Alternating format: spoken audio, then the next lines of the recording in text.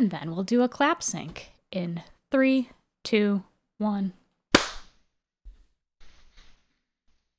Beautiful. All right.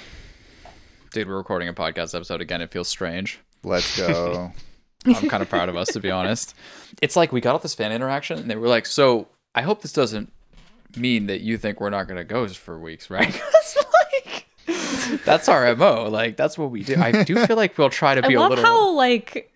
I love how you're like, it's been a while since we recorded an episode when Deadly Premonition was literally last week that we recorded. But doesn't that feel a little different? It feels weird to me. It feels like ages ago. It does, dude. It's been 84 years. Exactly. We're here. I feel like I'm 84 years old after that. Exactly. playthrough. Oh, speaking of 84 years old, but this is not a real transition. Matt's here. Hey, wait, what? So welcome back, Matt, famous for such episodes as Mass Effect. Those are some hype ones. Yeah. That was a Yeah. big I was episode. gonna ask Matt, was that the last episodes that you joined us for? Was Mass Effect? Or was there No, something I later did. than that? I did the first week of Cyberpunk, and then dropped it. Right. I only played it for a week, and then I was like, "This game's just buggy, too buggy for me." Yeah, this hurts my feelings. Classic. Yes. Oh, pocket this for later, but I did encounter, and Matt, you were there for this, one Tunic bug, and it was the most bizarre thing. You will understand later, as we explain later, why a Tunic bug is so ridiculous and unfair and cruel. But yeah, and so we were just like, okay, this game, and like the little bit of context I think is worth understanding about this is that Is that we are the Tyranny of Thumbs Gaming podcast, and we Ooh. play a game each week, and then we talk about it. Let's go. That's true. And also, what else? You should put our email. We played Tunic this week. Yeah, exactly. We played Tunic this week. It's true. But more so rather that we played Tunic all over different pockets of time for the last 3 months. Is that fair? This is true. Yeah. Yeah. I think if I know my timelines correctly, I bought this during the Steam fall sale last Thanksgiving time last year. Started playing it on my own because I didn't think that we'd play it for the podcast. I personally really enjoyed it, so I recommended it to James, who then played it and was like, this is fucking awesome. Yeah. And then basically we were also getting a lot of you guys, you lovely people, lovely listeners writing in, recommending that we play Tunic, writing in to our email, such as tyrannyofThumbs@gmail.com. Write in. Yeah. Maybe the game you ask us to play, we'll play, but no guarantees. Yeah, but actually, if that's that's a low chance play there, but it's a play, it's possible. But so then there's actually some added elements of this too, because then I eventually catch wind of this fact that everyone's played all this game and it seems fun, and we try to organize how to play it, and then I catch wind that my mom's gonna visit, and I make her play Tunic with us while she's here. Okay, so that's the start of that, and then at some point during this, I'm messaging Matt, being like, "Wait, this kind of seems up your alley," or maybe you messaged, I forget what the fuck. But at some point, it becomes clear that it's kind of up Matt's alley too, and we're like, "Well, maybe this could be an alignment moment." Yeah, it snowballed. So basically, McCoy told me that you guys were gonna do it probably last week, maybe 10 days ago, and I just slammed it. And so I already finished the game. Hell yeah. Holy shit. And we're all in different places we were too. right, and it was in fact up your alley. Yeah, Matt's it It fucking was sucked. indeed. Yeah, this is... Yeah, thumbs down. Yeah. I kind of slammed it as well when I started playing it. Yeah. Yeah, but I'm on the last boss, I think. Unless there's another boss afterwards. But, yeah. So we're all in different places too, and so maybe we'll sort of get into that a little bit, because we're sort of dancing around it for so many different reasons. And I think the first reason is that we kind of wanted to create at least a little section today where we talked about what you might expect if you would be so interested in playing this sort of game. Because the act of communicating about this game will instantly start to spoil part of its joy, which is that it's very much a game of discovering what the fuck is going on. And what the fuck does In what? fact, a lot of people wrote in saying that, in a way, Tunic is a lot like Outer Wilds in that it is hard to talk about without having to spoil. We're going to attempt. We're gonna play this. We're gonna finish the game and for next week's recording, talk about the whole game, spoilers and all. And maybe we'll even talk about some spoilers today, maybe. But I think we want to start out talking about it with no spoilers, if it's possible. Yeah. Yeah. And so, like, I guess what I would just say is that if you heard already how this sort of caught essentially almost like viral fire among us in different ways, right? As it started to snowball out of control, like, I think it's worth understanding that it at least has some level of quality and merit just from that alone. And I would sort of sit there and go like, okay, but how do you sell this game though without spoiling it to people? Like, how can we do it?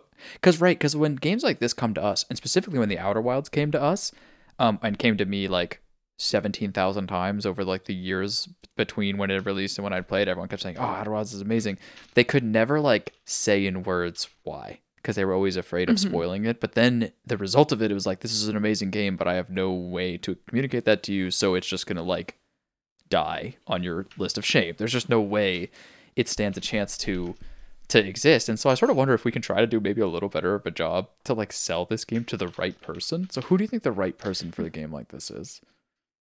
If you liked old school Zelda, you should probably pick this up. I feel like that's the first sell. Yeah. Am I wrong? That's how we thought Matt might like it.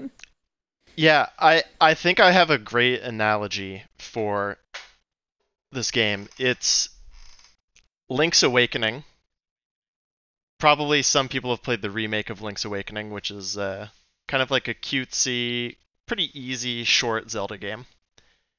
And then I played that while playing Layers of Fear, and to avoid playing Layers of Fear. Hey, I actually sort of remember that. it's like Maybe somewhere. Link's Awakening X Dark Souls X, like a decoding treasure hunt. Wow. Yeah. I think that's kind of the ingredients that go into Tunic. Yeah. Yeah.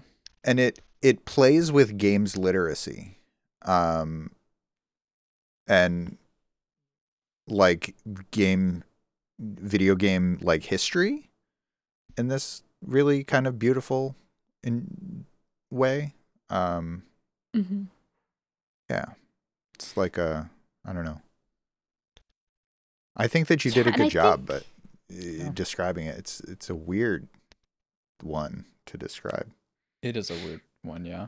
Sorry, go ahead. And I think to try to like also build onto that, like, how do you sell this game? I want to also pose the question to all of you guys with how this game plays on games literacy. Is it a good game to recommend to somebody new to video games? Or is it a game that you recommend to people who are veterans at this? Like, what do you guys think? Like, James, what do you think? I think that it's good for both in different ways. 'Cause I think that this is a great game to,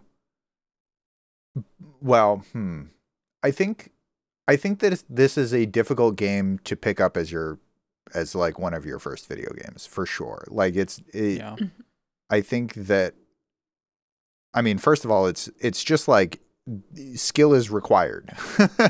Yeah. Right. You need to learn, and you need to get pretty good at this game to beat it. And so that's like, the more games you have played, the more you can build on that skill set to develop, mastery of these systems. But also, and then also like the playing with games history and games literacy, like, gives you this kind of wonderful experience of like recognizing things and recognizing when they're playing with your expectations, but also, for a new person, this is a great game to like show like what is possible. Like, what the thrill of discovery is not like necessarily common in games, I would say. At least not at the kind of rate that it happens in this game. And I think that that's a really wonderful experience for a person new to games to kind of prove positive that games are good. Yeah. Games are worth your time. Yeah, in terms of whether I'd recommend it as a early game for someone who maybe hasn't played a lot of games, I feel like it kind of depends on the person. If there's someone who can kind of persevere through some pretty challenging parts of the game, because a lot of like boss fights and even like when you're first learning to attack like certain people just in the overworld, it can be frustrating. And if you don't have like the perseverance, I mean, it could be that's why you don't enjoy video games to start with. But I think the cuteness of the game kind of goes a long way to maybe having someone give it a try, and if they really enjoy the vibe in the game, then they might stick through playing through some of the difficult moments. And it could also potentially like give them a pretty quick learning curve, and they actually improve a lot at video games in general just based on their effort in this game. Right, like if it's like essentially like if it's too hard and then they quit, then it's like, okay, unfortunate. But if it's like if they're willing to like persevere, then you could learn quickly, because this game is not going to let you not. Essentially, I could see it going two ways. Like either a person like falls in love with that, what James was talking about, that like joy of discovering stuff, or they get stuck on like an early boss and just basically give up or don't open it again. Yeah, I agree. I would consider this game to be just unironically hard. Like I think like this game was taxing my skill often. And I'm not the best player, but is this like all, just for clarification, like is this for all skill, like combat and like figuring stuff out, or is it just like one particular vein? Okay, I'm talking specifically about, well, okay, so the thing is I played this with at minimum one person watching me as co-pilot, if not two, being my mom, right? And I was selling it to her like, hey, like we're going to have to figure this out because like we're going to have to put our heads together. And so in that regard, I sort of, I think, shortcut some of the discovery difficulty. But I think that could have been hard for me just as a solo person. But in that context alone, I did want to mention, like, the way I would sort of describe the discovery in this game when it comes to how it interfaces with games literacy is it's sort of like, if they call it a crossword puzzle, like what's that shit that all our parents do, bro? You know what I mean? That like Will Shorts Sudoku. Or whatever. Yeah, it's like Sudoku. That's a crossword puzzle. That's a crossword. Yeah, Sudoku's the number version, but then crossword's like the one without the numbers, with the words. With the but words, With the words. Yeah. No, but here's what I mean. Across each other. It's yes, exactly. Yes, thank you. Listen, I don't play such games as this. Okay, that's very I'm an clear. elitist. I play difficult games that don't make me. And then like all of our parents are always just like, and this makes you smarter. I'm like, well, there's something going wrong with me with the games I'm playing. I'll tell you what. But the reason why it's like this is that games literacy essentially like is the skill of like the cultural knowledge you need to pull into a crossword puzzle. And so if someone was new and they didn't have the foundation of games literacy, then it feels like they're dealing with so many less tiles filled in their sort of like puzzle solving thing. Whereas I feel like because we can sit there and go, oh, well, you know, Zelda kind of does it like this, or Dark Souls kind of does it like this. It's like we've ended up putting in a bunch of words to that crossword puzzle, and some of them just pop out for free just because of games literacy, like helping us through the puzzle. And then because those words pop out for free, now we're in the part where like other things start to pop out for free. And it's not all like that, but there's a significant part of that I look at and go, God damn, if I did not have that games literacy, I would be sitting here at a blank crossword puzzle, which I've done in my life. And it's referencing movies I've never heard of and actors I've never heard of. And I'm going, oh, fuck. I don't know what I'm going to do. And so I think that part is probably also difficult, but I think we were greatly helped by our like games literacy and experience. in that regard. So that plus the combat's hard. I think this is a hard game. Like, that's I would say that because like and Matt referenced this one time when we were playing the other day, but he was like, I have a giant notepad. And like, there's shit on this. And that's like the way, I think, probably. That maybe some co-pilots. Word to the wise, definitely get your Paint app open early. And start taking some notes. It's definitely a game that makes you think, both in terms of the combat and also in terms of like puzzle solving and figuring out what you're supposed to do next. So like with combat, making sure you're like using the right that's kind of why I mentioned Dark Souls. It has elements of Link's Awakening. I think that's like probably the closest one-to-one comparison. But Link's Awakening does not make you like use invincibility frames to dodge certain boss attacks, and so I think the combat aspect of it is much harder. And then it's also not as hand-holdy in terms of directing where you're supposed to be going. So I agree, it's a game that is difficult, especially if it's like your first go around, but you can kind of learn how to approach certain enemies and approach certain puzzles, and it gets easier, I think, the deeper into the game you get. Just because you have the knowledge of, okay, this item works well against this kind of attack, or like, oh, this is a puzzle kind of similar to what another puzzle was in the game. Right.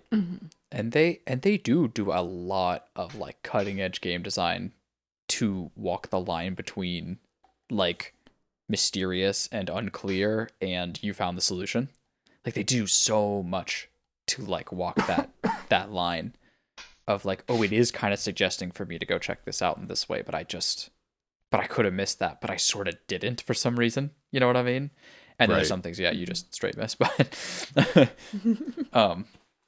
but yeah, I think that they did a really good job of like hiding stuff, and some stuff you just get and you see, and some stuff you miss for a while and come back and find it later. You know, I don't know. I think that's just, really good game design. Yeah. It feels very like, you know how Metroidvanias are always famous for like you get the tool that helps you traverse the thing that you couldn't do it before. You get so you can go back to a previous level that, oh, hey, now this door, I can bomb it and open it. Right, yeah, exactly. I would describe this as a Metroidvania for sure. Absolutely. I can see that. Yeah, it also definitely has game elements like that. Yeah. It does. But interestingly enough, it also has this sort of what James was describing, which is like you yourself will come back with essentially new tech in your mind to old areas. It's like it was always possible to do this. You just didn't know how. Yes. And there's so much of that. And that's why, by the way, I haven't seen it yet, but I cannot fucking wait. We should do it all together. We should watch a speedrun of this game together. What they must do. I was going to just say that. Yeah. Damn. With all of the, like, basically, from what I gather, like, all of the game knowledge you need to get to the end game is right in front of you. You just have to discover how the means to get there. Yeah. And sometimes it's right in front of you in such a way that, like, they show it to you in such a cutesy way. Like, you'll just go through the normal trajectory for, you'll go through the mines, whatever. And not actually, but, like, sort of like you'll go through a whole sequence of the game and you'll come out of that sequence and you'll be like, is this suggesting that I could have just stepped left instead of right here and it's all done? Like, what the fuck?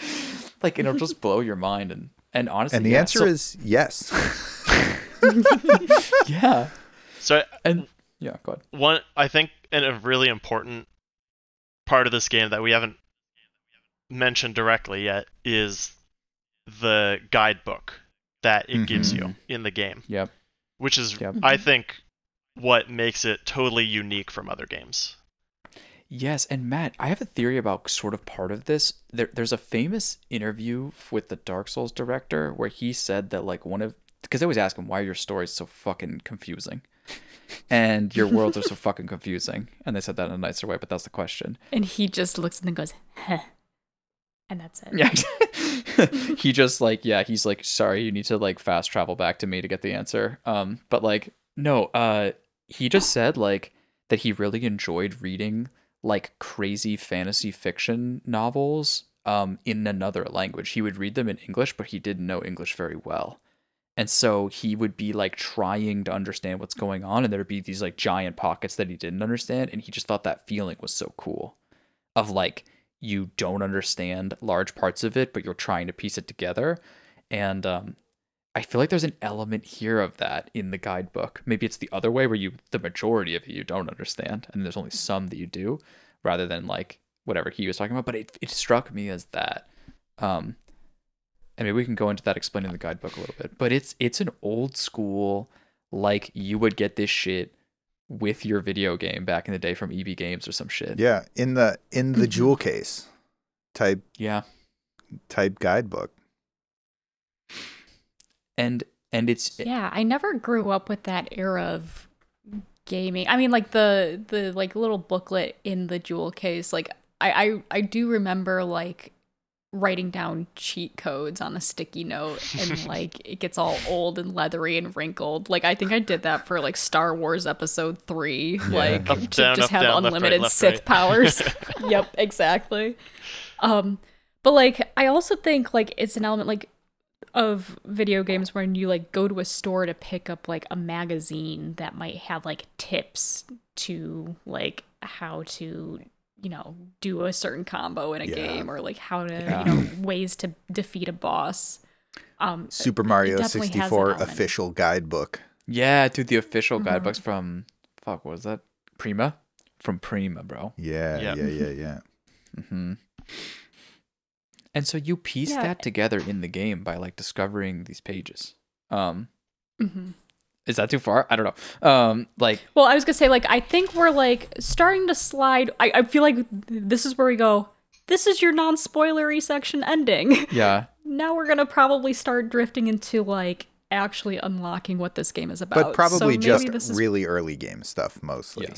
Yes. Right. And we'll do some explaining too. So if you're like not afraid of a couple of spoilers here and there to try to get a better picture of the game, that's fine too. But I would just say like before we fully leave the spoiler section, I just want to say like this is a really fun game to decipher.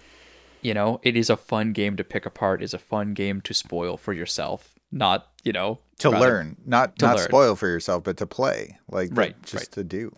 Yeah. That's what I mean. That is exactly what I mean, and not what I said. Do as I do, not how I say. Exactly. Oh, it's so unfortunate for a podcaster. But just that rather like I just really did want to get that across, and that I think it's a challenge, and you should come here with the intention of like being, what did they say, Elena? Alive, awake, alert, enthusiastic.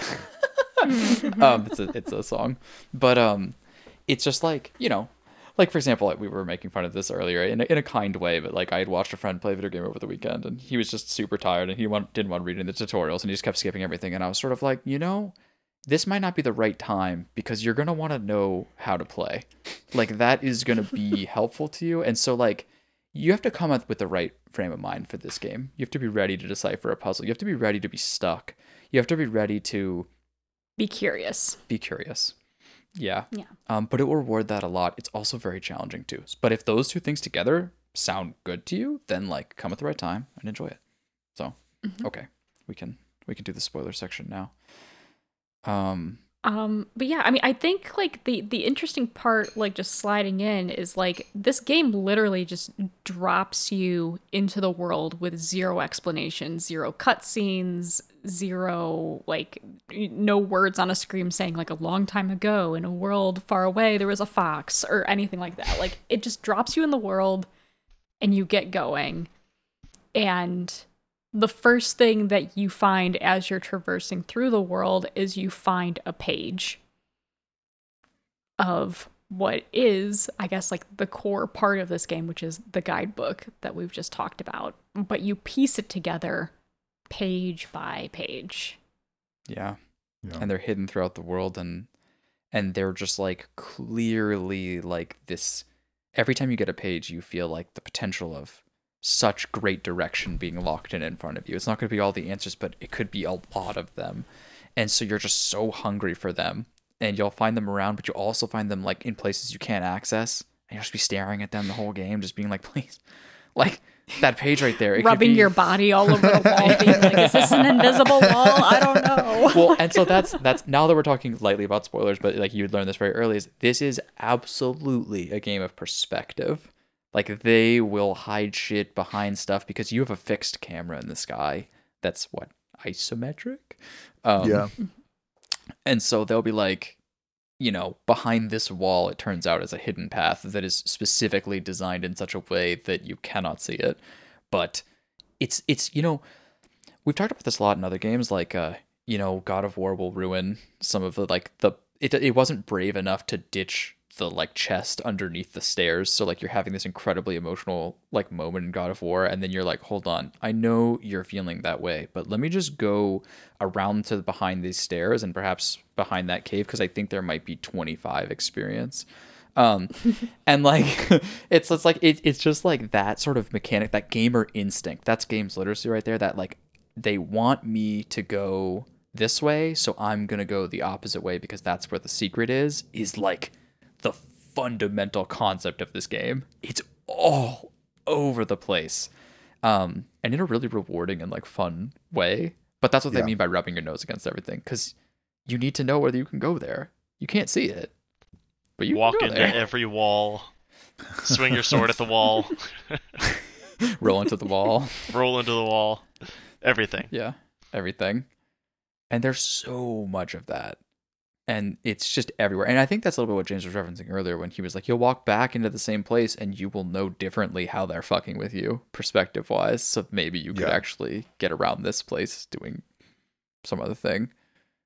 Mm-hmm. Exactly. Yeah. Or like how to get through something that you had no idea before, right? How to unlock doors or something, you know. So yeah. So and the other thing about this guidebook is, even when they're giving you the answer, they're not just giving you the answer, right? Because I'd say like, I don't know, 95% of the words that are in these guidebooks, they're just like a runic language that you can't read. Yeah. And so a sentence will often be like runic. 15. Runic. Yeah. Cathedral. And you're like, right. All right. You're like, we'll have some word. and as you play, like, you're able to, with the context of either other pages or if you find something in the world, you're able to piece together like, oh, okay, this page is for this specific place that I'm in now. And I only understand that now because I'm seeing like the landmarks that are on that one page that I have. Right. Yeah. And like it's a lot of that, like, and that's the other thing, bro. Obviously it's all digital, right? This handbook, it's not physical. However, there is like a player that has been writing in this. Mm-hmm. And there's little bits and hints, and it's usually for the trickier stuff. Mm-hmm. But occasionally it's just hints and things. And they're trying to figure it out. Like they're doing some little math, or they're drawing little symbols, or they're sort of giving you a bit of your scratch paper. It reminds me of like when I was doing like math, like assignments, you know, where they'd be like, show your work. And I'd be like, okay. So I'm like writing all the equations out. It's a little bit of show your work that's going on in this guidebook. And you just have to sort of like piece together like both what the guidebook is saying, not in English, and then sometimes in English, with these sorts of circles and highlights and arrows. And so you might go into a map and go, okay, he's put X's all over this, but what do they mean? Like, I'm going to go walk up to one of these X's and see what happens. So it turns out that's a spike, which was interesting. Like, it's like if you borrowed a game guidebook from like the public library. Yeah. Right. And someone's just been writing all these notes, and you're like, I don't really get exactly what they're saying here, but it must be important. Yeah, I find there is like a particular. Oh, no, sorry, go ahead. I was gonna say there's a particular page that has like a bunch of coffee ring stains on it. And I'm like, oh no, that puzzle's gonna be something. Exactly. That's really awesome. Yeah, and in fact, like actually this idea of like renting this from the public library, I think is actually like now that you're saying that, it's like locking in because something I saw today that I hadn't seen before, and this is somewhat of a spoiler, but I don't know what to do with it, is just that if you hit load game, which I never had done before, there's a save that already exists there that is like in some other weird area and has like max level and has all this currency and has all this insane shit going on there. Like you got this shit from the public library and someone else had played a bunch already. Huh. I did not know that. And so I don't know what it does, but like, what the fuck? Like, you just look at that and that feeling of hitting load game and not having it be like a bunch of empty saves and having it be instead like the person you're loaning that like, yo, please do not delete my Pokemon save, bro. I'm giving you red, but if you delete, like, you know what I mean? It's like shit like that. There is that sort of feel. So same with the guidebook too. There's like someone has played this game already a bit. Is a bit of the vibe here, and I don't know how much of that. I haven't beat the game yet. I don't know how much of that they go into. So far, they've essentially gone into it none. It's all just fourth wall stuff. But it's there as intrigue, and it's interesting. That part has like a little bit of a. You guys played Doki Doki for the podcast, right? Mm-hmm. We did. Right. It has a little bit of like the Just Monica finding a save file on your computer. Like, Yeah. You're just like, whoa, that's sacred. You're like, how did that get there? Yeah. Why is there someone else's save on my computer? Exactly. It's hello, Matt. You're like, yeah, no, it does feel a bit like a used game in a way, which is just like a really interesting old school feel. Yeah, it's really interesting. It's one of those. So James said this to me, where he was like, McCoy, you should play this game. It's really good. However, I don't know if you, in particular, will like it. And I was like, interesting. And that was the framework with which I used to like play this game at first. And I think it's a really fitting framework in the sense of like it. And I was thinking the reverse of it, by the way, James. The whole time I was playing it, I was like, James fucking loved that. Like the way that you fucking, the way you walk underneath that fucking, like waterfall, or the way you fucking, just rub your nose against the right thing and then dip into a hidden passageway that like existed in the wall and then whip out for a chest, and you're just like, damn. I'm like, oh, James would have fucking loved that. So let me ask you that, James. You were loving that part, right? Like this was God. It was so addictive. It was just like so much fun. I was loving all of that for sure. Yeah. Yeah. Yeah. So then, like, okay. I guess like it's really clear that you have a lot of respect for this game, having played it a bunch now. Do you think that my assessment was right, that like this game is like worth playing, but also like maybe not 100% like for you? I think it's so flawless. Like, I'm gonna use it in my review. Like, I think it's like you fucking nailed it so hard that I can't. I am catching up to your perspective of me in this regard. It's taking weeks to do it.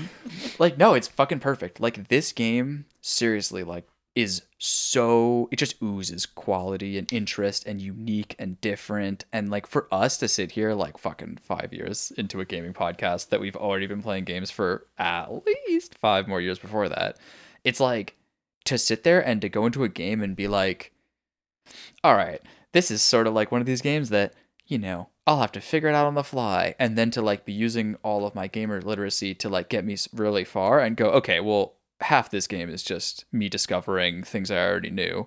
Then to get to that other, once that stops, of like, okay, now I actually am exactly where I'm literally like completely on the fly trying to figure out what the fuck is going on. Like, this is completely different. It's completely new. It's very cool. And then also sitting there going, so that's all the praise we've given it, right? And we can give it plenty more, and I'm sure we will. But then to go back and be like, but it's also an isometric game. And I don't like love those the most. And it's like the combat is Dark Souls like, but it's not Dark Souls exactly. And I don't quite love it as much. And it's like, but then, it's like it feels very clearly like someone else loves this game more than me, but that does not stop me from recognizing that it's just really something, like really special. So hopefully that answers your question, but yeah. Like, I don't sit there and go, this game should have been more like my tastes. Especially because I think it's honestly, actually, and I wonder if people think this, I think the Zelda influences or something. I played a lot of Zelda back in the day, but I haven't, like, kept up with it as much. Like, it doesn't speak to me as much as say Dark Souls does. So I wonder if that aspect to me is, like, something that I'm, like, not as, like, it's just not 100% my jam. Like, it's not bad. It's great, even. It's just, like, you know when something's your jam, and you just literally, it's on fire. And I feel like this game is just not quite that for me. But I will say, second half that we're playing now that I've really settled in it, I'm enjoying it more and more and more. I feel like. As I'm, like, settling and I've accepted the combat, I've accepted my style, I know how to hit people, I'm doing isometric a little better. So, yeah, that's my long-winded response there, but yeah. Yeah, absolutely. I think it's kind of similar to, like I mentioned, it's not like it's similar to modern Zelda games. Like, it's not even really comparable to Breath of the Wild or anything like that. But I think that it kind of speaks to the old 2D Zelda games. I think Link's Awakening, because I've played the remake recently. It's just so blatantly, like, takes inspiration from that style of game, I think. Yeah. But then I think this one has, like, a higher level of skill expression. Yeah. And I think even, like, I could see Tunic having at least some replay value. Where, like, I don't know, most Zelda games for me, I'm not going to replay it after beating the story, you know? Like, it's kind of an adventure. And you go on that adventure and you're like, good. Like, I've done the adventure. Yeah. Yeah. Dude, you know what okay, wait. Can I say this real quick? Because this is just, like, I feel like actually, like, one of the really interesting aspects of this game is trying to connect it to things. Tell me if this feels like it is it for me, one of the aspects. This game was made for people, the really hardcore community of people who played Zelda randomizers, speedruns. Do you know what I'm saying? Those are so cool. Like, but it's so confusing if that. you've never played the Zelda games, yeah. I think Like- I think that this game is made for that community for sure, but it's not like just made for them, you know. Right. It's like, but Right. like it definitely appeals to that group. Yeah. Yeah. And is, like, looking at that game and going, nobody is making a Zelda randomizer game. It's a mod that some motherfucker made. Like, and they're like kind of like, well, it's kind of a fun thing. We can make something like that in official capacity. I mean, I don't know that they were looking at Zelda randomizers and were like, we want to make that, but like a real game. Like, that feels like a little bit too deep into the Mind Palace. You know what I mean? Like, That's where I live. that that's not the right analogy. It doesn't actually make sense, but I feel like it gets the vibe of what I meant. Yeah, it's not literally that, but Yeah. it can have a feel of that. I think that it's just that both of these things appeal to the same group of people that love that kind of game. Yeah. But like wanted it to be, you know, that love like Zelda games, but want it to be that much harder, you know? Yeah. Yeah. And they wouldn't. Yeah, speaking. Go ahead. Oh, sorry. Oh, and I was just gonna say, like, they wouldn't. Yeah, you're right. It's not literally that game, because that game is totally different and wild, and like, but it has that feeling of like, I'm entering into Zelda, but I have no idea what the fuck is in front of me, but I do know, and what order it's gonna come at. Because I'm sitting there like passing all these hooks, and I'm like, so there's this thing called the hook shot, and I don't know if it's called the hook shot, but I called it that as a kid. Now I'm like sitting there going, is it the grapple hook? Like, what is it actually called? I remember it being called the hook shot. I think it's And called the Lena's hook like, shot. Yeah, yeah. And she's like, what the fuck is that? And I'm like, well, so see that hook over there? Like, we're going there, bro. Like, Yeah. like, and once we go there, we're going to the next one. You see that? Like, and I'm just like, but when though? And you have to go through like the whole section, where you see those hooks everywhere, and you know, like, this is going to be the sickest exit to this section once I get the hook shot. Like, you're just thinking that the whole time. Mm-hmm. And then you just start like panicking in your head, being like, there's gotta be something that I've missed. Let me comb through the last area a 10th time just to be sure. And that's the part of the game that I think is kind of divisive. It's like, you have to be ready to comb through some shit you already combed through just to make sure you didn't miss it, or do a really diligent job the first time. And if you don't, you are fucking yourself really hard. Like, you really should try your best. You won't be perfect, but you should try your best to, like, figure out what the fuck is going on, what you have access to, what your options are. Like, if you're not heads up on that, you're in trouble. Like, yeah. It's one of the things I struggle with, I think, with these games, especially ones that are kind of like discover the mechanic or like discover the gimmick to the puzzle. I think what I end up doing to myself is I end up playing on like super hard mode, where I'm just like automatically thinking like the developer has made some like insane answer to this puzzle where I have to stand in place for 60 seconds, maybe hold this button, and that's the only way I can get this clear mechanic that's gonna like get me into the next level. right. When in reality, I think like a lot of the stuff for like progression in this game is very clearly like out in the open, or like very clearly obvious of like when you get the hook shot and you go into that one room and you see the item, you're like, okay, this is an important item that I should be grabbing. Like, you don't really, it's not like you had to really hunt all that deep for the hook shot at all. Right. But before I got up to that point, I'm like, yeah, just combing every single thing, being like, these hooks are everywhere. I must have missed it at this point. Like, Dude, I have a perfect example for this.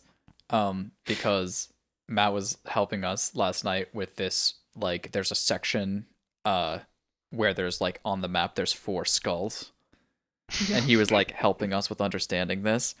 And I'm like sitting there and I'm trying to solve this puzzle. And like I feel like what Zoe's trying to describe is like you kind of find 3 of them pretty fast, and then the 4th one is hidden just so beautifully. And it's a perspective thing. But like in Zoe's mind, she's sitting there going, well, I found 3, so the 4th one could literally be anywhere on the entire map, and I'm now going to have to check every corner in the whole map. Right? I'm going to have to go back to the start and kick this fucking skull across the entire universe, right? Up some ladders, right? You know what's hilarious about this is all I said, I was very subtle with my help. All I said was, McCoy, look at that map again. Right. And then he looked at the map, he's like, huh, what's this mean? Ooh, hold on. Is it talking about this? Is it talking... Oh, wait, there's another one of these over here. Like, I literally gave him no info, and he immediately was, like, problem-solving the whole thing, and, like, deduced exactly what I meant just with, like, 2 words. Look at map. Or 3 words. And it's funny, too, because, like, that is not a spoiler at all, but it's funny because it's like it did put me on the path to like solve it, and then I'm sitting there going like, he literally said nothing, like literally nothing, like, and yet it just, the freedom, I think, and the joy of knowing like it is worthwhile to pursue this is like sometimes freeing and wonderful, and all you need is to just be like, because sometimes if you're sitting there totally blind, you're like, I could waste a lifetime trying to figure this thing out. If you don't know like how big the problem space is, then that's like really limiting in your ability to actually solve the problem. Yeah. Yes. Yeah. And what I would say is that just to that point, like most of the problem spaces in this game is really small. Yeah. So if you see a chest and you're like, how the fuck am I gonna get there? They will, of course, have chests that will taunt you for the whole game. There's one right in the start. How the fuck do I get there? It's right by the main staircase. Dude, there's in the last fucking page of the manual, there's a hint, and I don't understand it, and I'm mad. We should put our heads together, James. Maybe we can figure something out. That's the beauty of the manual. It's like, there's all these things, but I can't figure out what it means. Yeah, and you're like, please, what does it mean? And that's the same with talismans, right? Of course, like the talismans are like, what the fuck does any of this do? And you're like, should I even? I roll around half the game with talismans on that I don't understand, and I'm just hoping they're gonna divine into my brain what's happening. I think there's a So few that I true. turned on early in the game that I might even still have on, and I'm not sure what they do. Yeah. Seriously. I'm like, I think this one makes me do more damage because it has a sword on it, but I don't know. Exactly. And there's one that has a sword on it that does not do more damage. I just want you to know, and that is unfortunate. Oh, I believe that, and I'm probably using it. Yeah, it's just like, but so like the majority of the problems though have a small problem space. Like I think the majority of chests that you see right down there, but not quite right here, you can get to way easier than you think. Yeah. And it's easy for my brain to go, well, later when I come back on this different path, I'll run by that chest, and that is true sometimes. Rarely, but true. And sometimes you need a different item. Metroidvania style, rarely, but true.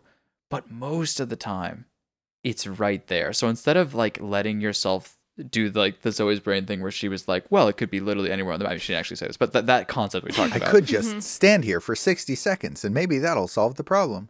Yeah. Well, but actually, have I tried standing one screen over for 60 seconds? Right, Okay, let exactly. me try another Yeah. screen over for 60. Also, when I tell you, like, you know, and obviously, like, major mechanic spoilers, so, like, I don't know, skip ahead 20 seconds, listener, if you don't want it, but, like, I'm holding down the button that you need to, like, pray that, like, unlocks a lot of Yeah. stuff. I'm doing that everywhere. Everywhere, yeah. Yeah. Once you Yeah. learn about it, like at a certain point, then you're like, I got to do it on every single statue I see. Yeah. Dude, it feels like, honestly, we were taking care of Elena's I wonder family if I've dog. missed a lot of things that I can prey on. Interesting. Right. You gotta go Right? back and find out. No, Rub your exact- face on it. No, it literally is like, I feel like a dog, where I'm just like, okay, so I learned to sit, and you're eating some food. What if I sit now?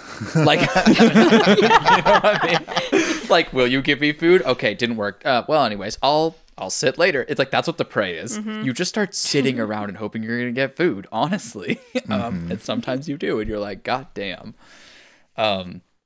So yeah, and that's the sort of things where like that prey thing is a keybind that you could do at any point, I would assume. Yeah. But Yeah. You and don't you've learn tried a about bunch it of until buttons. later. Exactly. Right. And you've tried some shit. You've pressed some buttons. You know, you've familiarized yourself. You so Yeah. thought. And it You've had your Oh. spells reflected off of certain materials when you're trying to solve, what the fuck they do. yeah, yeah, yeah. And you've accidentally pressed the menu button like 15 different times and then tried to back out and then equipped something and then just like been very confused and like looking around like, guys, I think I'm watching a stream of the game because nothing I just pressed made any sense to me. But yeah, like, and so then once you learn that you can do that, it just like, it creates this like fire in the back of your brain of like, is there anything else that I'm missing? And like, Yeah. there is some that you're missing still. I'm not sure if it's in the same vein exactly. But there's just always stuff you're missing. And so, yeah. But okay. Yeah, I just find it very like just so interesting, like hearing all of you guys and your experiences, like what parts of the game each of us is like playing on hard mode for a sense. Because like James, didn't you say that you didn't find the shield for like forever Yes. in the Oh, game? God. Yes. I did not find the shield forever. I beat a lot of the game. Well, I beat a lot of the early game without the shield. And I was like just dodge rolling. And it was type. very difficult. To be honest, I beating crows without the shield. Holy hell. I did find the shield, and I still played a majority of the early game just dodge rolling. Oh I yeah, did not use I'm the playing shield early on. because I played so much without the shield. Like I always forget that I have the shield. Yeah. Yeah. Um, Well, it's very like you get into the Dark Souls, like, I'm going to hit the rolls mentality. yes, exactly. And it's there. Yeah, It's there. but those crows though, just use the shield guys. Yeah. Just use the shield. Like, use the shield, grab them, do something. Like, you know. Yeah. Don't just roll away from them and then. I mean, you can do that. You can do that. It just takes a long time. That's one of the things I think I found a lot about this game, because people talk about it, I think correctly, where they say like you want to find the right thing to do for the right person. Completely agree. And then there's like some level of like, and you can outskill a lot of things by doing this sort of middle ground. Like if you just like hit the perfect roll timings and hit the perfect attack timings and just like play it super clean, then yeah, you can do a lot. But every once in a while you'll find like the combo where like, I wonder if I try this on that guy, that is like the anti-combo where you just start getting styled on. Like it just, for whatever reason, it's not a good combo and all your skill just dissipates and you just get owned. Like that's like, there are just some enemies that if you try certain tactics, like you're like, dude, this is totally gonna work. Like it is not gonna work. Like it is not gonna work and you're gonna suffer. Yeah. That's why I think it'll be interesting if once we're all done with the game, if we watch a speed run of it to see like, is a speedrunner just brute forcing it with like dodge rolls and then sword, or do they have different strategies for certain enemies? I'm sure they do. So it'll be interesting to see what they do. There's apparently a parry mechanic. Yes, in this I game. did not use it. Maybe even a single time. I don't know how to do it. I've been trying to get the timing down and I can't get it. Oh my god, I discovered that by just like I don't know, running around like in that, just mashing buttons. And I was like, what is that animation? What was that? Dude, what was that is a large portion of this game. I'm not gonna lie to you. Yeah. And I think I hit the button a few times, watched the animation come out, of the character, and I was like, I'm never going to use that. Yeah, absolutely. And then it's like, what's hilarious too is like, think about how deep this goes, because there's a talisman that I so learned it increases the parry timing window, but like, bro, you have to first know there is a parry.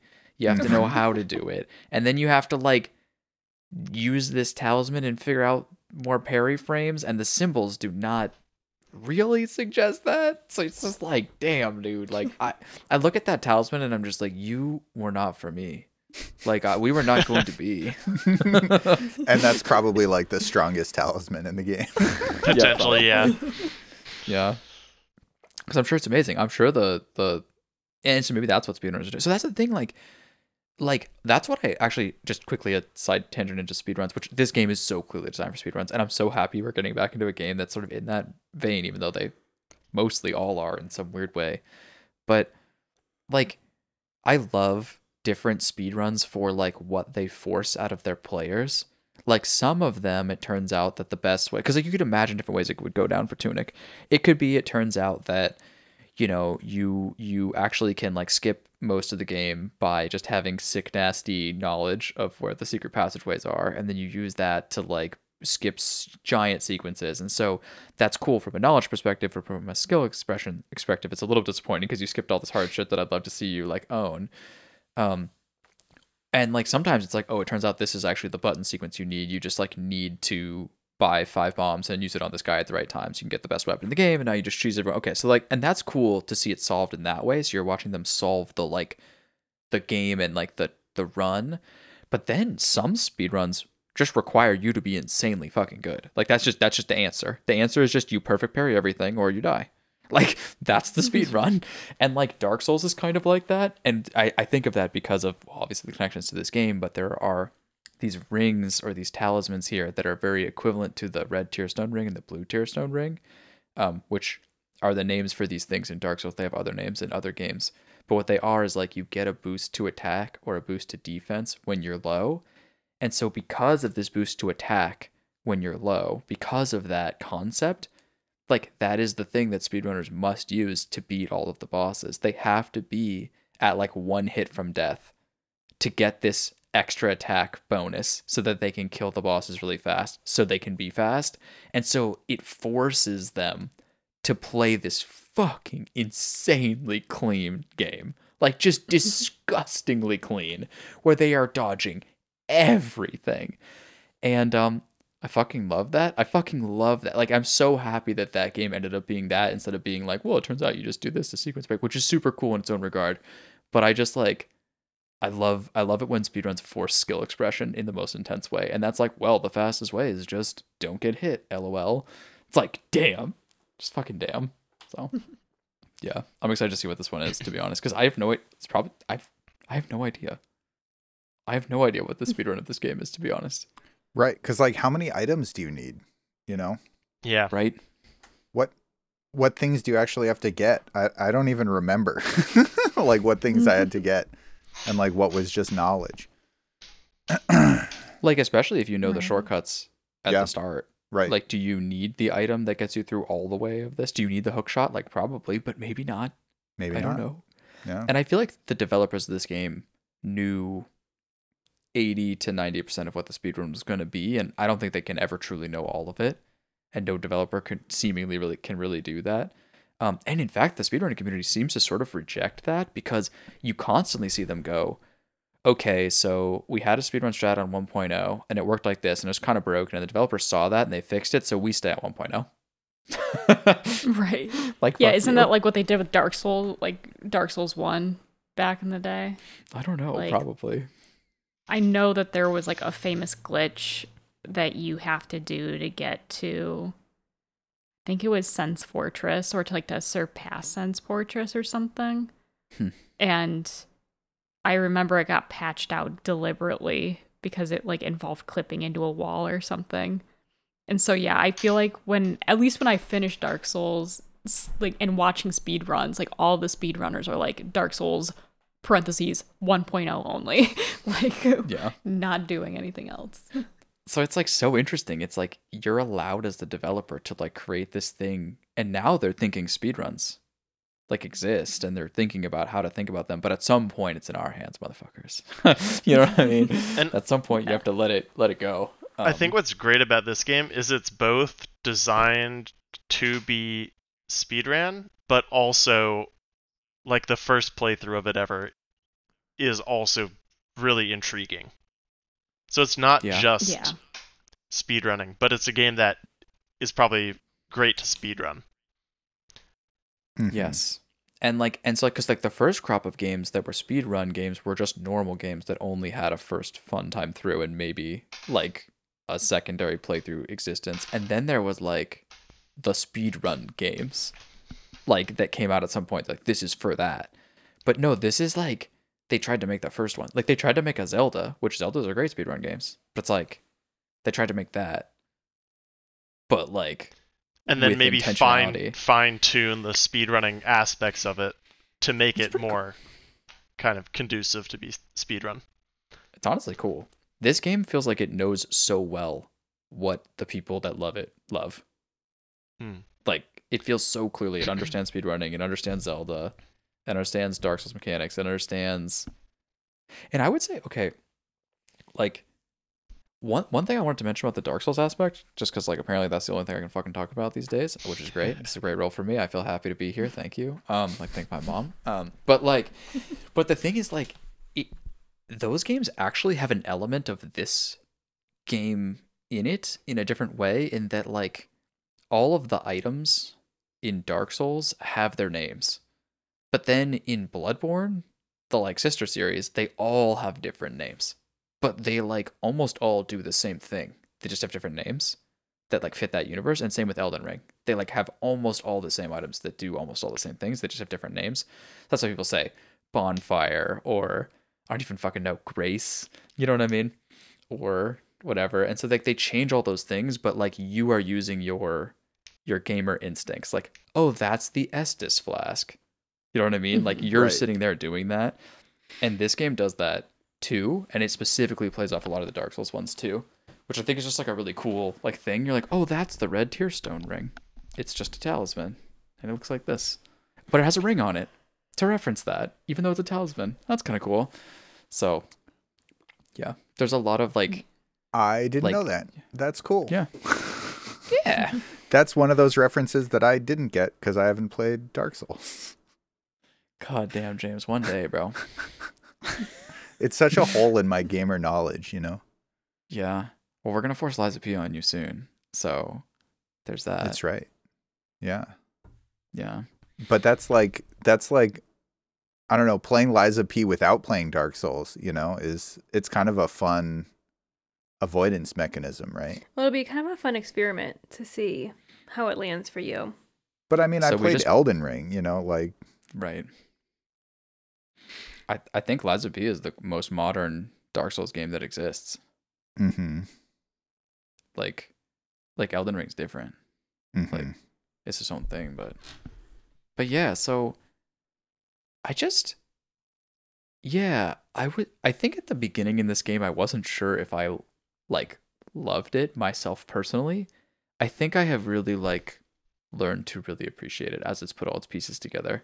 And I found sort of my peace with how I play it. Like I play it very blind, but I saw a bunch of the heroes' graves throughout the game, and I was like, I'm gonna need these eventually. And now where I am, I need them, and I'm just gonna go, well, I didn't write that down, and I think I can accept looking this up. Because I'm like, will I walk into one hero's grave that probably I wasn't supposed to know how to get there? Maybe. And maybe I'm okay with that because I've done really good so far, and we've enjoyed it really good so far. But my favorite part, though, is that because we've played this game so spread out, I mean, you guys tell me, but how painful is this game? We're talking about how joyous it is to play this in quick succession and to be thinking in your mind about all the different things you can be doing and to do, Matt's probably doing the optimal way of 10 days intense.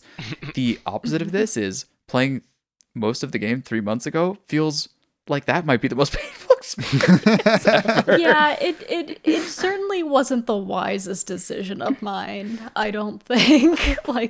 I think a lot of, because I know when I paused in December because, holidays and stuff came up, I was about to fight the librarian, the Green Key boss. I was at his doorstep, essentially. I saw him, in my last encounter, didn't really learn any patterns, and I had to put it down, then the holidays happened. So I, hadn't picked up the game for months. And so, yeah, pick it back up, and I have to, relearn combat on the fly a little bit. Thankfully, all that really entailed for me was, going into the overworld and just kind of, reacquainting myself, rebinding some buttons to, stuff that mimics Dark Souls for the most part, so I don't, completely miskey or anything like that. Or fat finger or anything. And I mean, it was just a little rough. I think the roughest part, though, is accidentally rediscovering the stuff I already knew about, being oh, right, there's a secret passageway this way that gets you here. Or with an open chest, have I gone fuck this me. way? Yeah, yeah, exactly. A lot of it is just stumbling into an area, being oh, new area. Oh, the chest is open. Fuck, I've been here. Okay. Yeah. It's like that gamer aspect of okay, I come to a crossroads. I can go left, I can go straight, I can go right. And then you get incredible anxiety, and then you go right, and it's a dead end. You go, thank fucking God.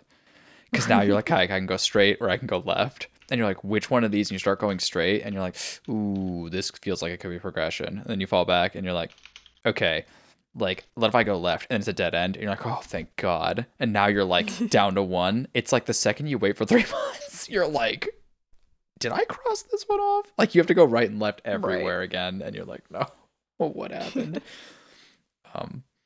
Exactly. And there's so yeah, do not recommend doing that. Highly recommend if you can swing it, doing something like what Matt does, or even James for that matter. James, you've been playing it on a pretty consistent enough basis. Well, I did for a while, and then I got to the final boss, and then I put it down for a week and a half, and now I'm struggling.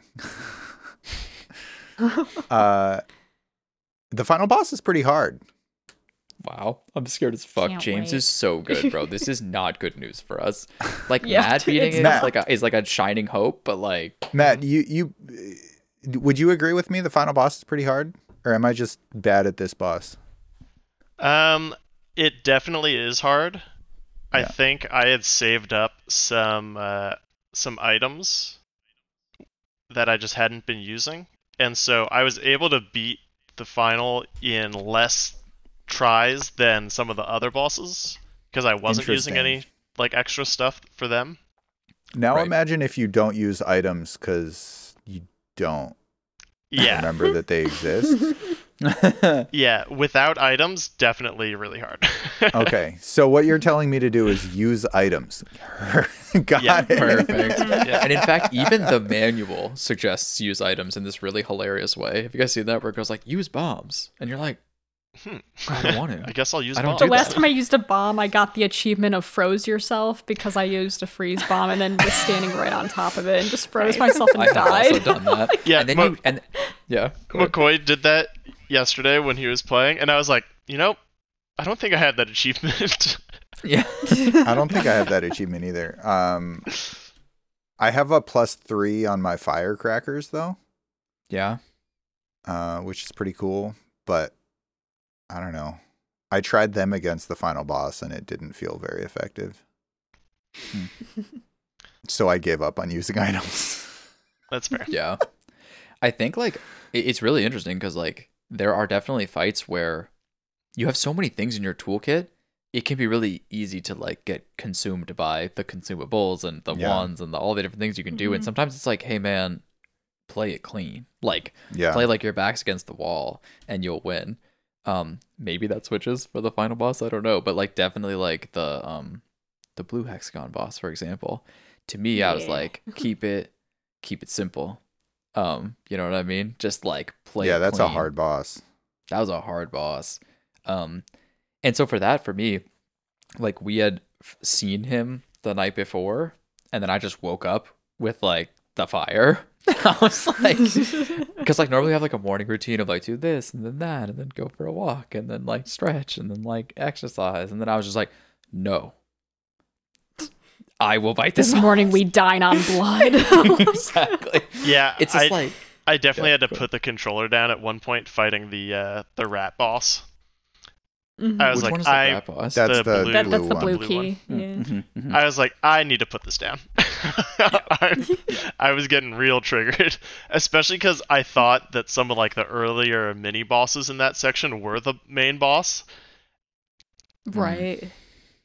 And I was like, it's a hard area leading it up was to yeah, it, that for was a hard area. Really hard. Beautiful, Yeah. cool, wonderful, mysterious, crazy, lore heavy, but hard. Yeah, like, but actually, I think a lot of the bosses, like, the first thing, major early spoilers, that I was like, it's the first thing I scan when I watch someone playing this game, is I just look and I'm like, have you figured out how to level up? Because if not, you are in trouble. Like, it is not chill. And I think you pretty much have to. And they are substantial. Like, they are notable. So, it's like, some of the bosses early, I felt like you could just, I don't want to say level up enough, and then with the resources available, like if you were diligent enough, which is another rewarding for being diligent, looking at nooks and crannies and stuff, it's like you would get strong. And you could like, if you kept the aggression on some of these bosses, you could kind of, it's not cheese them, but you could like make them run scared in a way. And the Rat King is not like that. Like, you do not get to just go aggressive in his face and just own that guy. You have to play the sequence. You have to hit your dodges or use the blocks or whatever. And it's hard. And the perspective occasionally fucks you, like, where you'll, like, he's that jumping attack where, like, he lands and then it, like, that square emanates out from him and you gotta dodge over that. And there are certain places he'll land where you're like, I don't know how I'm supposed to dodge that. Like, just like that's just damage right there. And when that happens to me, that's when my mental starts to like go. It's like, what was I supposed to do? Elena, what was I supposed to do there? And she's like, you're still in the fight. I'm like, no, what was I supposed to do? I'm like turning away from them. What was I supposed to do? I know there was like plenty of times with that. Like he would do the square, I would dodge over the square, and then like think I was at a good distance to like get 3 hits off or something, and like my sword would just whiff in front of his face, and then he'd just kick me away, and I'd be like, the kick, the kick, bro. Oh man, the kick. I whenever I was getting into trouble in boss fights, it was usually because I was trying to spam too many potions in a row and get punished for it, and basically like completely undo the potions I had just like tried to consume. Yes. That was like, whenever I got to that point, it was like, okay, it's time to put the controller down for a bit. Yeah, because that's a real tilter when you're trying. So that I describe that concept as you're on the back foot. Yeah. When the boss puts you on the back foot and then you want to back away, then they start to do their ranged sequences if they have them, which sometimes are very punish. I'm talking shotgun. Yeah. Jesus Christ. Yeah, and in fact, just like honestly, like that. So that's a very Dark Souls thing. Like sometimes the right way to heal is to be in their face still. Yeah. It's just to heal right during your attack sequences. And sometimes it's the right move is to run away and to heal. But it just depends on what they're going to do. And there have been certain really famous bosses throughout the years where the second you get far away from them, they just start dive bombing you. Like insane, doing insane shit. And so the second you get scared, you will never like get on the right foot again. So I don't know if that's exactly this, but it's just a principle that I feel like is sort of in these combat systems. Yeah. I mean, not that you can really chill next to that guy necessarily, because his swipes sometimes are so fast, and every once in a while he'll overlay 2. Not just like the sequence that does 2 swipes, 1, 2, but rather like he'll do a sequence and you'll be like, cool, that time where I'm supposed to hit him, and then he'll just do another sequence and you'll be like, wasn't that my damage window? Wasn't that? I was supposed to be able to hit you. Fine. I'm fine. Yeah, absolutely. Like it's just, I think that one, okay, that boss in particular, right? That boss seemed pretty hard. Like if you're not, and it's pretty far in the game, but if you're not like, we're all gamers here, right? But if you're not a gamer, that boss seems fucking hard. Like, doesn't it? Like if you're not keying into like what are his animations, how do I play them? Like if you're not having that lesson, like the initial sort of like skill I think you kind of have to learn that on the way. Like I feel like a non-gamer who had gotten to that point in the game would be figuring this shit out. Yeah. Like maybe you don't even get that far. Yeah.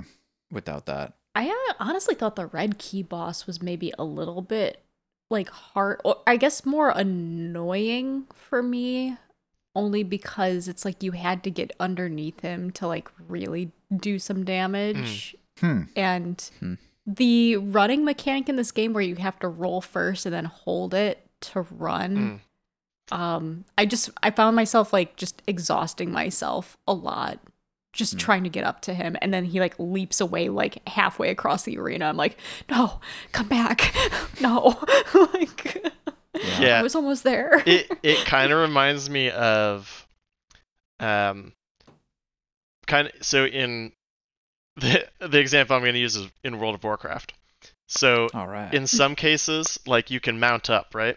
But mounting up has like a 2-second cast time, but it doubles your speed. But if it's like a certain distance away, sometimes taking that 2 seconds to mount up takes longer than just like running there with no speed increase. And it kind of feels like that. There's like certain distances in Tunic where it's faster to just walk without running than it is to like roll and then hold down and run. I think McCoy kind of had that yesterday where he was trying to dodge like repetitive attacks and he was rolling, consuming all of his stamina when he could have just like walked and dodged everything. Yep. And the difference between consuming all your stamina and not is everything. Like, because like if it turns out like that's one of the sort of quote hidden mechanics of this game, ? And it's not like Dark Souls and it's not like Zelda, is that when you're out of stamina, you take more damage. Like you are just more vulnerable. Not only do your rolls suck, not only do you not get the iframes, but you get slapped. So you've like really put yourself in a bad situation. And so me thinking that I need to roll out of all of these things over and over and over and over again and thinking, God, what are they going to lay up? Was really fucking me. And it led to a quick demise. And yeah, that was devastating. And Matt was like, I think you can walk it. And I was like, interesting. And then it was just like, I just walked out of it. And it was the same thing, except I was just walking perpetually out of everything, waiting for the opening. And the difference was stark. It was stark. In fact, Matt, you witnessed, I think, what I would like to say is a large triumph for me, which is to say that there was a sequence in this game that was long, and I won't talk too much about it. But there was fights you have to take, and you have to take many fights. And I got all the way to the end of an incredibly long and well fought sequence, and then literally choked at the very end and died. And it was so painful. You're like, oh, this last one is easy. Oh no, I died.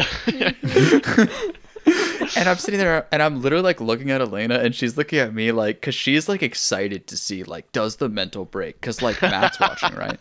So like that's added, like, does the mental break? I'm sitting there and I'm thinking like, I can't tilt because I have, first of all, it's kind of late. We're almost like ready to go to bed too. Yeah.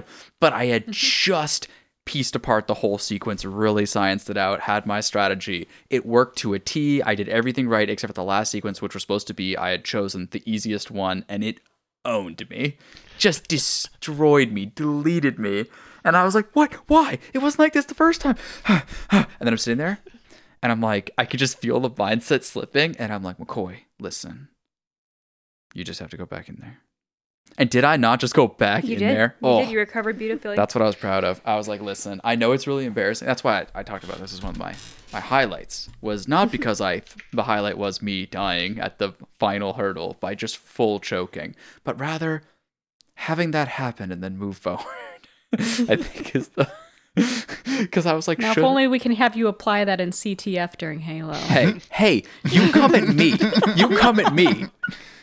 Oh my God. You mean to come at Gabe, but he's just not here. That's bullshit, man. That's fucking... Right, you're my punching bag now. That's unfair. I have occasionally broken mindset, and I do the thing that Zoe also does, where like I'll be like, "We'll get him, guys," and it just tilts everyone. But you do it so much more than Zoe does. I do. But it's like, I hope people understand it's me trying to convince myself first. Like, I'm not trying but it's to tell actively tilting the whole group. There was for the last CTF we played, or the last Halo we played, there was, or maybe the time before the last, not important, there was multiple instances where we got flags all the way to the final. I mean, we're talking inches. Like, and then all died. Like, ghost splattered 7 people. Like, you know what I mean? And we lost it. Like, we went into overtime once on when we were just guaranteed to win and just playing defense to play it out. Yeah. Like, I think we were up like 2-0 and something. It feels so good to be the other team doing that. I mean, doing that to the other team. But it feels so bad. Dude, every once in a while, you can feel the excitement that they are feeling on your failure. Like, you know what I mean? Because if it's us, we're like, yeah, let's go. Let's take these guys in overtime. They ain't shit. Like, it's like, you thought you could finish the game, Team Epi, one more time. We're in overtime. Right? That shit, that's what they're doing. But you are just fully silent. And you just like, we can do this, guys. Yeah. Keep it together. It was, and I remember one time I literally was like, okay, it's just overtime. We can do this. That didn't feel good, and then I just trail off, and I'm literally having like fucking Nom flashbacks of the flag, like just sliding up to the diamond, but not making it. And I'm just sitting there going like, yeah, that was really bad. That was really fucking... Every time I hear McCoy say something like that, my mental was totally fine until he says this. Agreed. And then my brain just says it's over. My brain is just like, GG, go next. Like, this game is done. Yeah, a couple sessions ago, I just like snapped at McCoy. I'm like, the only reason we're tilting is because you're saying we're tilting. I know.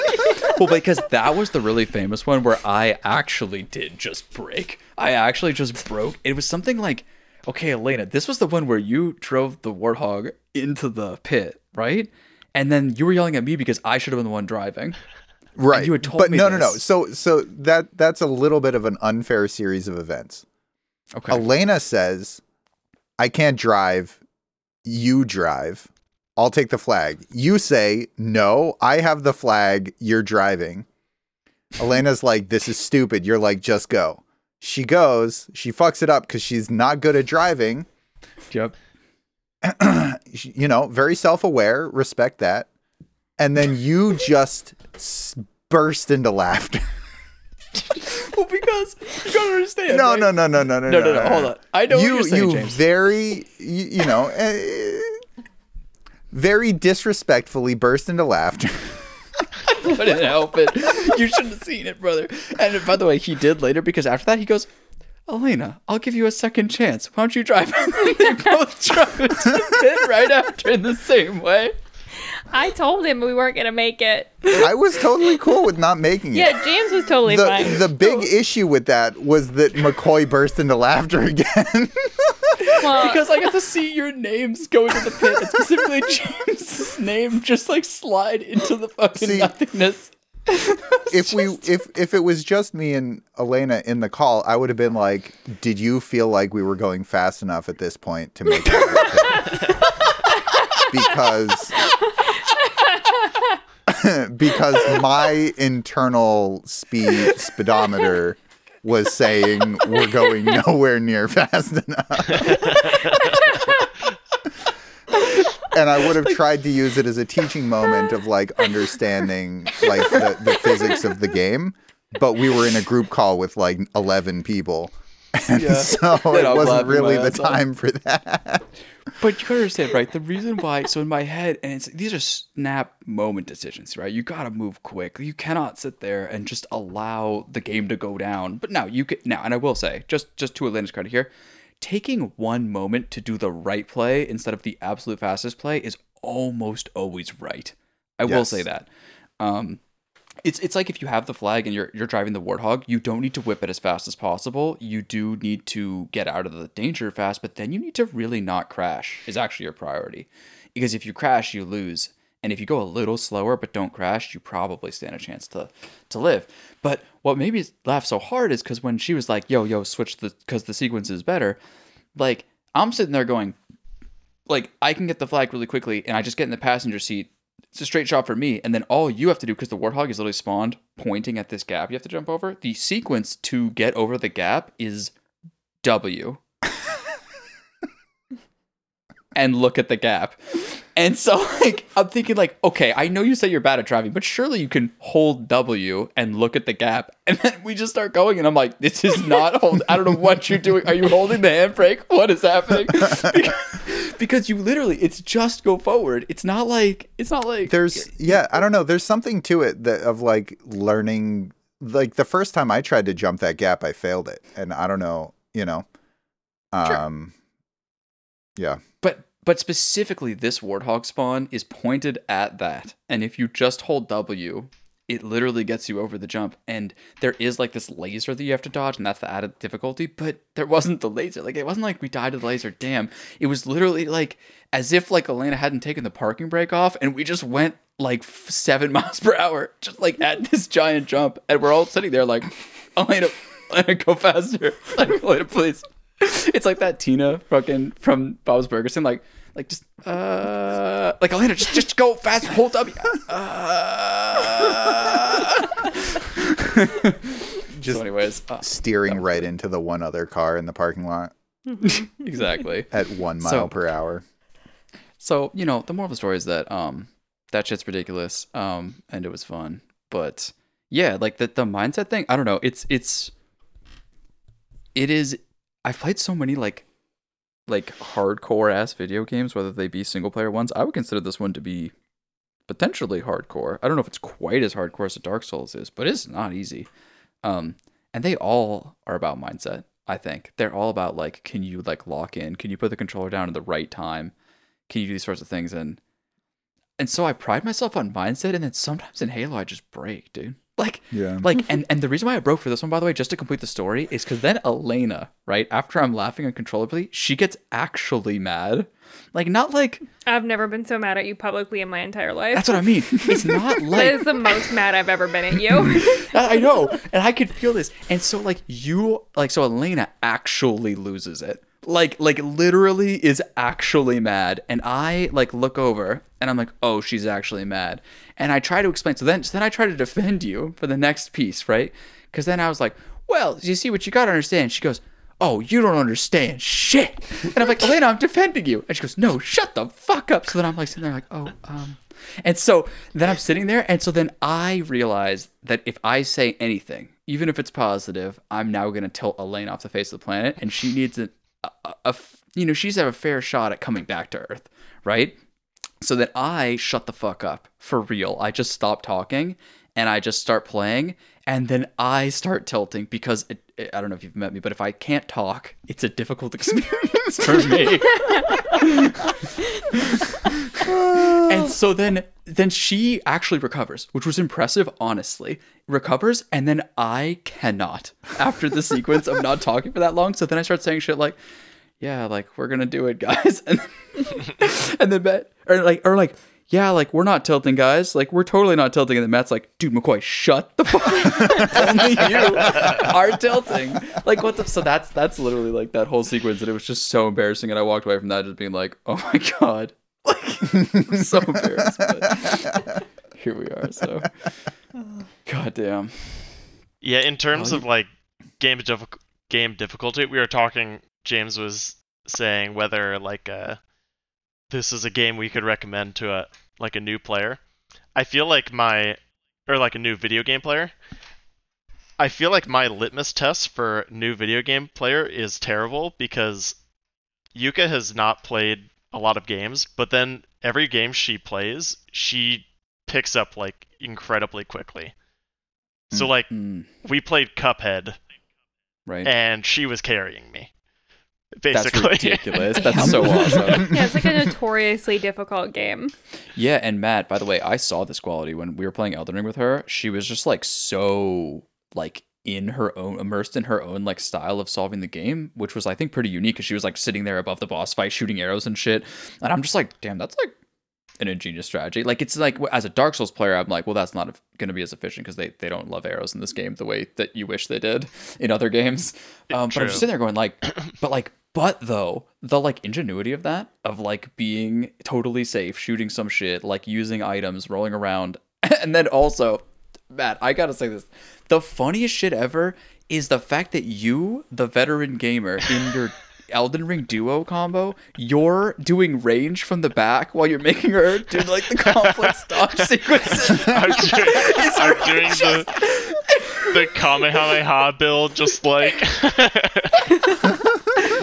But the thing is, I was watching, I was like, dude, she's actually like hitting some dodges. Like, okay, well, fucking here we are. Like, yeah, you see, my mindset in every game is how do I build for the most damage possible? A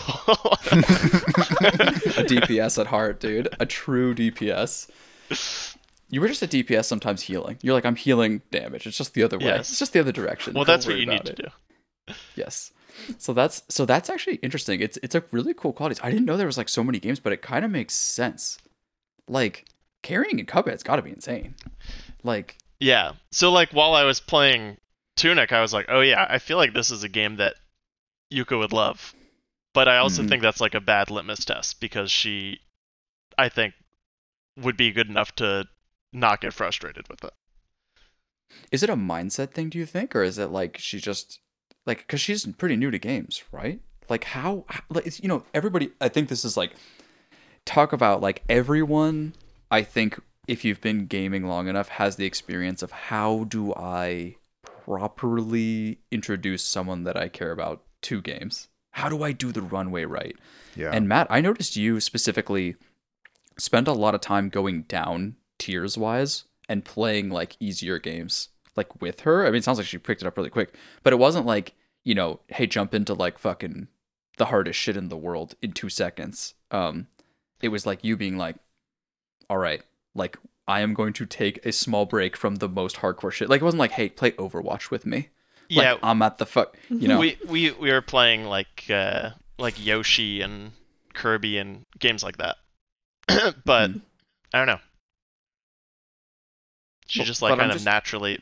She did play games when she was growing up, so it's not like she never played a game before. But she hadn't played like for, you know, in college or like as a working adult.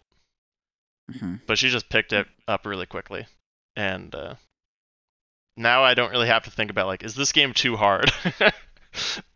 Yeah, that's awesome. Yeah, It's just I think a lot of it also is like most games are achievable, are completable by most everybody. It's just like, why are you playing the game? Are you playing the game to win, or are you playing the game to improve? You know? And if you're playing a game to win, then you're going to get frustrated by losing. Whereas if you're playing the game to improve, then you're going to see losing as a minor setback, you know, or proof that you know, there's still more for you to play. Yeah, mindset is so huge when you're just starting. Like, it's so huge, and like, you can look at us like veteran gamers, and we're like basically broken by like just like we get tilted at the smallest thing. Like, dude, like the amount of years of Counter-Strike where I was like the strongest mindset person in a sea of just like fucking disaster mindsets, and that like how valuable that was. And now I just sit there and I'm like, I cannot believe how fast I just broke right there. What the fuck was that? Yeah, there was definitely a turning point at some point, and I think it was while we were still playing CS:GO.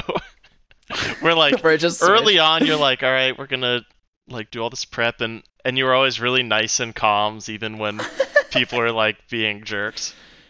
And then I played with you like 6 months after that, and you were just like encouraging toxicity. I was like, what is going on? Well, so I think if people play with me long enough, like I still mostly am positive, and I still mostly have those qualities. But dude, Matt, you've seen it in the trajectory of like, because when Matt's talking about, he's played games with me like way back. I think like StarCraft co-op and shit like that. Like, it's like, or even just like two people watching one. Yeah, like I definitely was way like calmer and way chiller. And then I think at some point, like, I don't know what it is exactly, like whether or not like the tilt like got to me, or whether or not it's just that there's certain instances I learned a different play. But every once in a while, if you play with me long enough, you will have an instance where I just like, I put someone in their fucking place. And like, was there a better play? Was there a nicer play? But they say some super mean shit, and I'm just like, you know what? No. And they're just like, oh God. And they just like look at me like, oh, this person's insane. And I'm just like, no, you don't get to fucking say that. That person is trying their absolute hardest. What the fuck are you doing? You're trying to break their mindset just so that we can all lose? Like, that's a great team play. And they look at me like, oh God. He's tilting and he has logic. Like, this is not, I don't want to be here anymore. And so I feel like it's interesting. I've charted my mindset a lot, and I don't know. It's a really interesting conversation. I definitely still try to keep it up, but it's also changed too with like my perspective of like how hard I try. Like if I'm trying really hard, then I think I'm like opening myself up to like almost like an infinite chasm of wanting to try to like get us over the finish line, and sometimes it's just not possible. Like if you're playing a big team, there's 11 other people. Like some of them are randoms. Like there's just I could try infinite hard and I wouldn't win some of those games. But I think those situations is like, it's interesting. Like, how do I survive in that? I don't know. It's an open question. Write in if you... No. What tilts you? Yeah, what? What'd you have for breakfast? Respond that should be Twitter the Spotify poll. Q&A. There we are. What tilts you? When McCoy rants for a really long time in this podcast. Well, you've gone to the wrong podcast, my friend. But yeah, I think a lot about mindset, actually. I don't know like where to take it exactly, other than just, yeah, it's interesting over the years how it's changed. And it really depends on like what I expect out of people. And I think it's the same with Gabe. So watching Gabe's tilting patterns is kind of, I think, explains a lot, where he doesn't tilt at the games where we just like lose. I mean, sometimes he does, especially if he does really well. Like if he kills like 30 people and he feels like, God damn, like where is my teammates? Could anyone else have done something that'll tilt him? But usually he only tilts at the ones that were really close. Like, which it secretly means like you were doing really well as a team. Because you were playing a competitive game. You got it close. In order to get it close, you have to be playing well. Or at least you have to be like in the game. I guess they could also be equally throwing, but that's like not usually happening. But those are the ones that break him. He also tilts at the ones where he gets the flag 75% of the way back to the base, and then one of us runs over him with a car, and then the enemy team recovers their flag, and then we lose. He tilts at those ones too. And I think that's unreasonable. Yeah, like that's kind of where I'm at. It's like, wait, like should he be calm and peaceful in that scenario, or do you think it's justified that he gets run over by his teammates?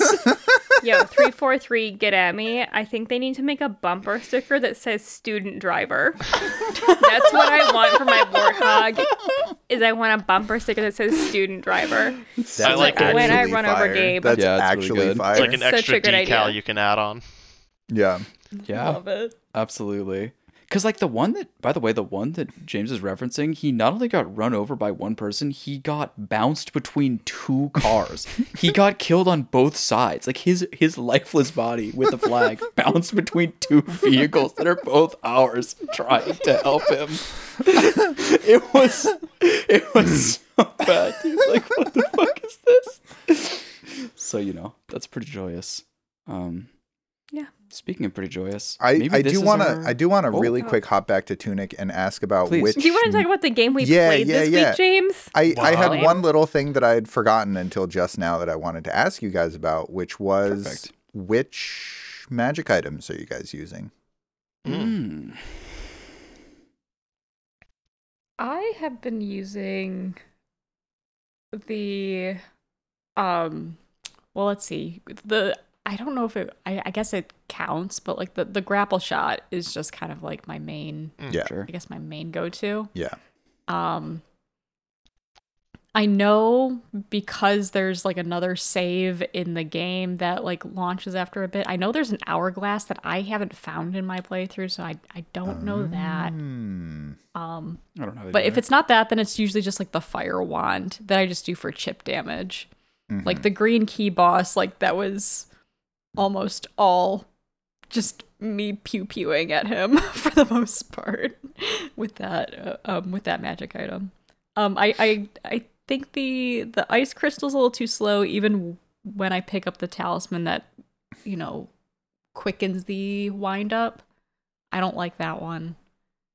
And the shotgun is ass, and I hate it. So I'm never gonna use it. All right. Take that, shotgun. I think it was because I just used it for the blue boss. I like tried to shoot him, and then he shot me with his shotgun, and I was like, "This sucks." Like I feel like your shotgun's a lot stronger than mine. Right, exactly. Red team range on that one. Yeah, for I real.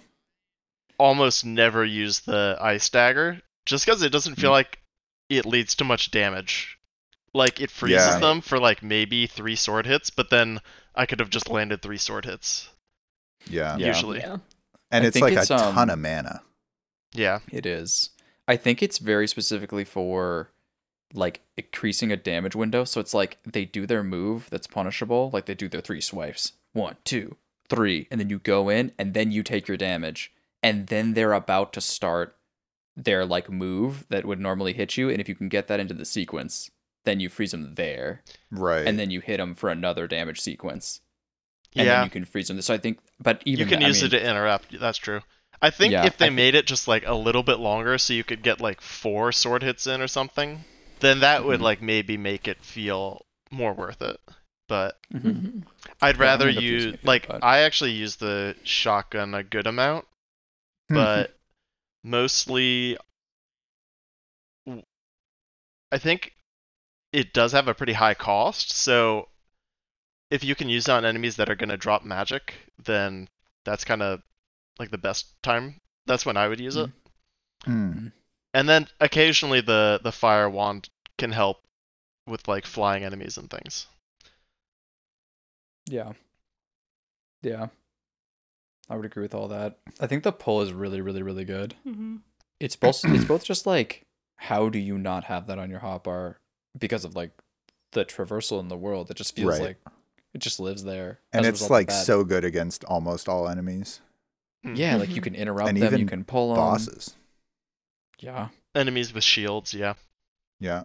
It's just like there's so many different enemies that are super fucking annoying, like the crows or whatever, that you're just like, get over here. And it's like it adds such an excellent element to the fighting where you're like, because for example, like one of the things that I was doing a lot was like during the blue key boss, it's like he does his like he does a move, you dodge it, you get over to him, you hit him twice, and then because of the way like your attack pattern works, it's like 1, 2, 3 lunge poke that has like a long recovery. Yeah. And so like a lot of this game is here to punish you for doing that. A lot of this game is like, that one's not safe, dog. That one's long. It's like it moves really far. You probably hit them. There's a lot of enemies which that actually kills in a really great way when they're trying to run away. But bosses that aren't going to kill, it's like they really want you to hit like 1-2, then think about it. And even like 1-2 pause 1-2 is like probably better than the 1-2-3. And so it's like 1-2. Then they go for the kick, which you then roll. Then you do another 1-2. Then they go for another move. You roll that. 1-2. Then they like jump away from you, and you're like, no, and you pull them back, and then you're like 1-2, and it's like, so it just creates this like really excellent like aggressive sequence that like the second they disengage from you, or like they successfully kick you, for example, because you didn't dodge it, then you're like, fuck it, never mind. Even though you kicked me, I'm grabbing you back. So I love that thing, honestly. You can't get away from me. I love it dearly. And then the last one's kind of rotating for me. Like what I need. Maybe it's a freeze bomb. Maybe it's like, maybe it's usually the wand. I like the wand, but I try not to rely on it, but I like to like last hit something that's running away with the wand. Yeah. Like you're done. Yeah. What about you, James? I rolled for like 90% of the game with wand and hook shot. And yeah, I don't know. I never really used my items because I was like, these two things plus my sword are like good enough. Yeah. But yeah, I don't know. I've been thinking about trying other things out in the final hour. I've been thinking about using the hourglass, which I don't know. I didn't realize that was a thing that you could miss. Yeah. Is it early, that's James? Cool. I don't even remember where I got it. I don't think it is early. I think I forget exactly what the order was that I got it in, but it was one of the later items I got. Okay. Interesting. I think it might have been one of the earlier ones that I got. Interesting. Huh.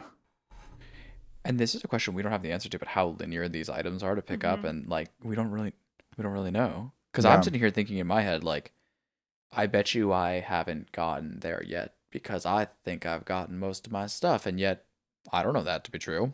It's just, I mean, once I got the hook shot, I like never really played with any of the other things that used mana. So I didn't really experiment much, but I wonder if there's a use case for the stick after you get the sword. I've been thinking the same thing. Thinking the same thing. Like, I wonder if it lights on fire or something.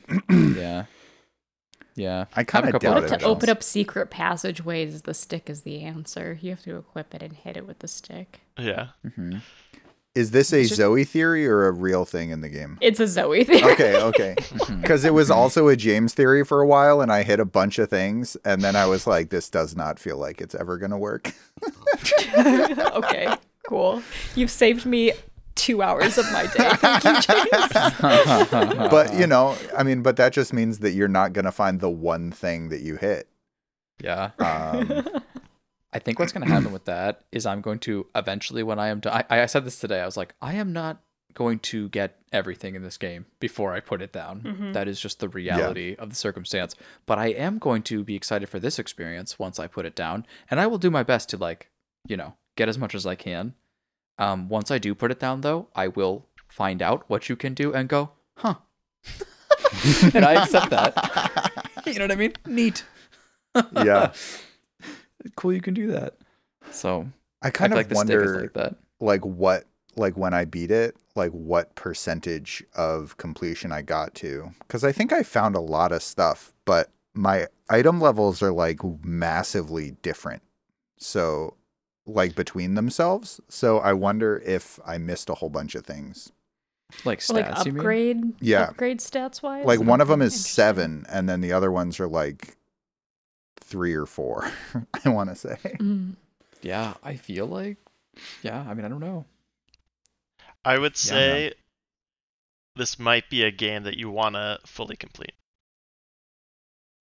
Yeah. Interesting. And it might not. Well, not you. Yeah. I'll excuse myself from that one. It's a little bit like Mass Effect 2, how James let every crew member die. Yeah. Bro, can we just lightly talk about the fact that, like, as you progress in this game, you just get this horrifying feeling in the back of your mind that you were just destroying everything great about the world? I feel like we should talk about that next week. Okay. There's some real demonic noises when you're moving obelisks and shit like this. But, all right, we can talk about that another time. Yeah, I think we might have done it. That's a pretty decent first section. Yeah, agreed. It's a so cool we're game. Gonna do our best to. We're gonna finish it by next week, and hopefully by next week we'll be able to talk about it. Or some of us will be stuck on the final boss and then just sit here being like and like watch him play grumble. Yeah. Well, that's the thing, right? Like I love skill expression games, but I do every once in a while look at them and go like, I hope I can beat this. Like, it's like a different thing. Like, if it was just me alone and I was like, this is bullshit, man, and I put it down, I wouldn't have to face the fact that, like, I have to show up to a recording later and be like... and get shamed for not winning. Yeah, exactly. Like, if everyone completes but me, like, you think I'm gonna, like, sleep that night? No way. Like, I'll be in the DM for fucking Counter-Strike for fucking 6 hours. Like, that one time when we came back from really rusty from Halo. Dude, after that, motherfuckers were training. Like, people were, like, out there, like... looking up exercises,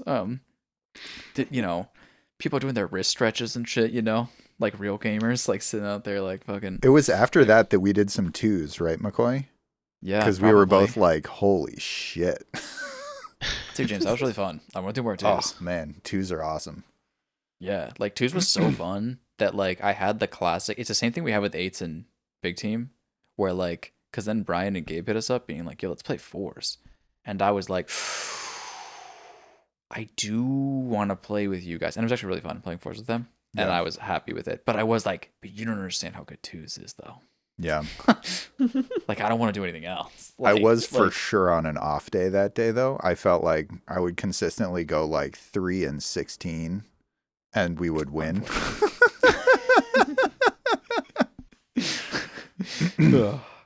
Yeah. And I think the reason why, James, is because... you were tired, and so maybe we put you to bed. That's what I say. Listen, let's get out of here. But thank you. Get out of here. Yeah. All right, Matt. We also do something a little bit different at the end here. Before you hit the stop button, are we clap syncing? We do a clap outro. Indeed. All right.